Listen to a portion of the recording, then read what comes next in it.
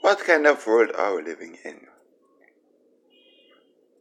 We are living in a time where visible morality is rampant.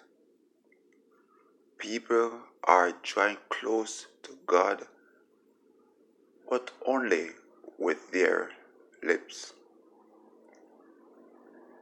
Matthew chapter 15, verse 8 says, "This people draweth nigh unto me with their mouth, and honoureth me with their lips, but their heart is far from me."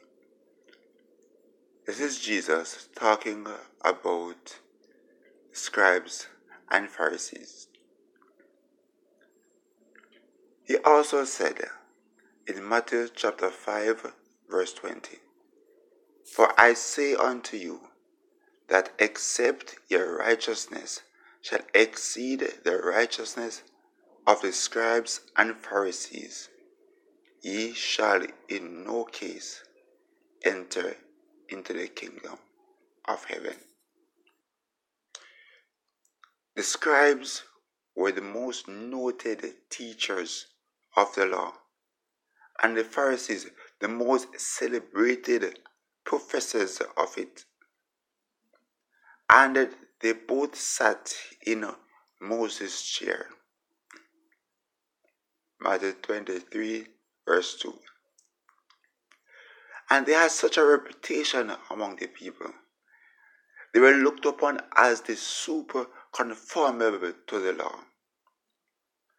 But the people did not think they were much obliged to be better than they. But Jesus is here, he's saying that you have to be better than them. Why is this so? The scribes and the Pharisees, they made such a show off in their fasting and prayer giving, and in the giving of alms. They were punctual in the observing the ceremonial appointments, and made it their business to teach others. What is so striking about the scribes and Pharisees is that they were showing visible morality. Their morality was done by things that people can see them do. But when it comes to the things of God, they were lacking. They were lacking.